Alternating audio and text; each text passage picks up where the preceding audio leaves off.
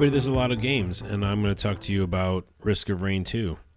It's a game that's the second of Risk of Rain, and it's basically 3D version of Risk of Rain. Now, Risk of Rain is a roguelike, and in general, I don't care for those games. And here's the thing, I'm going to try everything once. Let's give it a go. So many people saying this is the way you do early access. This game's great out the gate. Super fun, replayable, upgrade. So I'm like, let's give it the benefit of the doubt. Let me try a roguelike. First thing I'm going to tell you about this. It's a preview review because I haven't played multiplayer.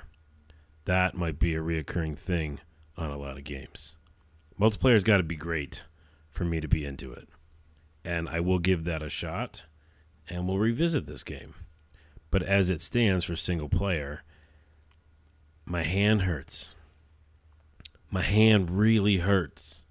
I was playing another game earlier today that I can't talk about. And I was shooting things, and I was rolling and dodging and leveling up.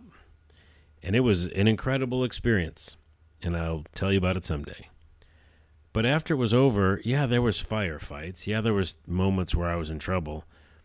But my hand didn't hurt. My hand hurts. Now, granted, I'm playing with a controller. People are going to go, that's where your first problem is, kid. Use the mouse and keyboard. Some people don't have that, I don't know, inborn ability. I've been playing games since there was games. And I still never was like the mouse and keyboard person. I like a controller. This is how I take the things that are in my head and put them into my actions. I use a controller. I think I figured that out with NES. I was like, whoa, this is exactly 1-to-1 on how I want to control Mario. Now, that being said, I can never be as precise as the mouse because the mouse is very precise. It's laser precise. But the thing is how I play a game. So my hand hurts.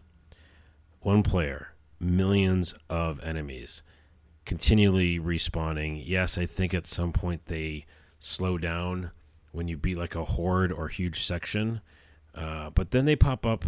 They're still around. They're still respawning. So I never feel like I've accomplished something. So the first part is my hand hurts. Second part is, yes, I was playing single player. Multiplayer is maybe a bit easier because you have other people shooting these intense enemies and bosses. But on top of that, it's that thing where I love games where you feel progress.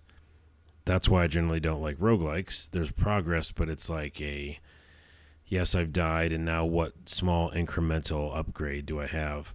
And secondly, I just feel like, with enemies that keep popping up, and they're not really coming from anywhere, it just feels artificial in that way. And I know that that's what games do, but I prefer the games where I can see the person. He's from over there. All right, let's go get that person or monster. And now he's not there anymore because I got him. Risk of Rain 2, preview review. My hand hurts. If you want to play it solo player, good luck. All right, good luck. Maybe you're better than me. You got a mouse and keyboard. You're like, Carlos, what are you talking about? I'm already unlocked 4 characters, and you're lame. Well, there's other people like me who play with controllers and like games of different types. And I'm telling you, this is a tricky game to play solo. It's a tricky game in general. Hordes and hordes and hordes. Let's talk about some positives. The art style's cool. The randomish type worlds. I don't think they're fully random, but whatever they are, it felt like a little bit different each time. I like the graphics. I like the music. I like the roll, but I don't really like the jump. The jump feels kind of floaty, and then I don't know what's going to happen when I land. Many times I fell off a huge cliff, and that was that. Positives. There's a wide range of different types of power-ups that's kind of fun. And the fact that they're random-ish or having different weight if they show up based on the things you progressed in. Yeah, they're kind of interesting. Here and there I was like, whoa, I can do that. The healing kit is my friend, and if you get that, which I guess is, again, random, then it makes the whole world much easier. But at the same time, even with a healing kit, all right? Even with a healing kit, even with all the advantages, and I'm guessing even with a buddy, you are shooting so much that, and moving so much, your hand hurts. But I'll say this in closing. It did let you kind of round robin. I don't know if that's the right term, but go around and around and around, right? So you go around and around and around on a circle a lot, and you can avoid a lot of damage. Pro tip, if you're playing it and you're like, this guy, yeah, he doesn't like roguelites, I'm still going to play it. I'll show him whatever. If you're going to play it, just go around in a circle a lot.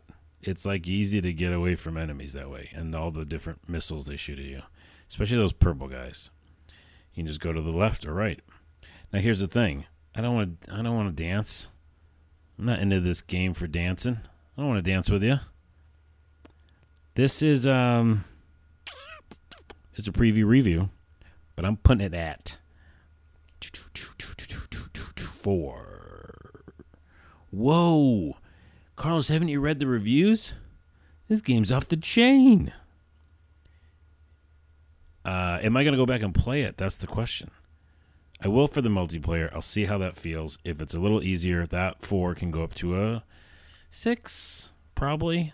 I think 6 would be the most I could get that to for the enjoyment factor. Now, I've seen some characters that look amazing.